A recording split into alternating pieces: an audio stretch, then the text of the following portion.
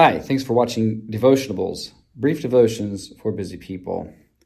Last night I heard there was a presidential debate, so I tuned in to catch what I was hoping to see a couple of candidates for the office of President of the United States debate one another on policy.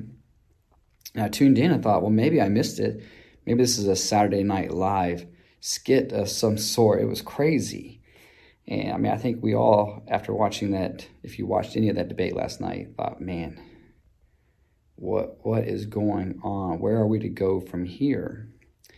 But as I woke up this morning, I was reminded of the fact that as a Christian, my hope is not in a man.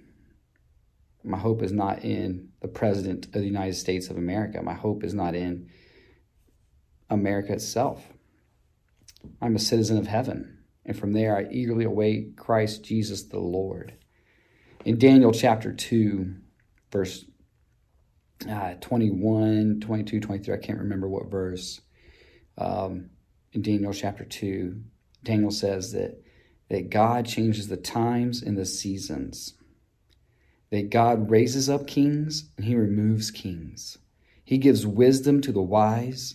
He gives knowledge to those with good understanding. God sits on heaven's throne. And no matter what happens in this country for you as a Christian, you can trust God's goodness, his wisdom, his power. He's in control of all the nations of the earth. In fact, the psalmist says that the nations of the earth are just like a drop in the bucket compared to Yahweh. And so, just weeks away from the election, I just want to encourage you, Christian, to be a man, a woman, a boy, a girl of prayer. Let's pray for our country, and let's set the tone as Christians of how we treat one another who may have different political agendas or beliefs or ideas. Let's show grace and courage. Let's speak truth and love, and let's show them that we belong to a higher kingdom.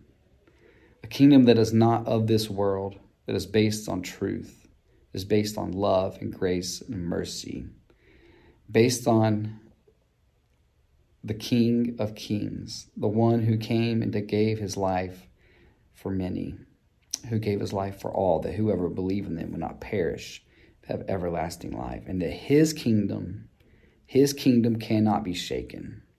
Political kingdoms of this earth, they come and go all the time.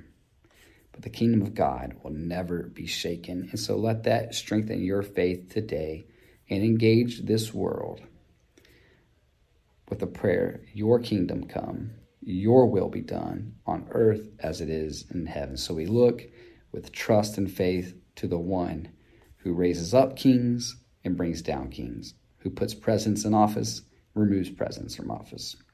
God will never be removed from his throne. Blessings to you today.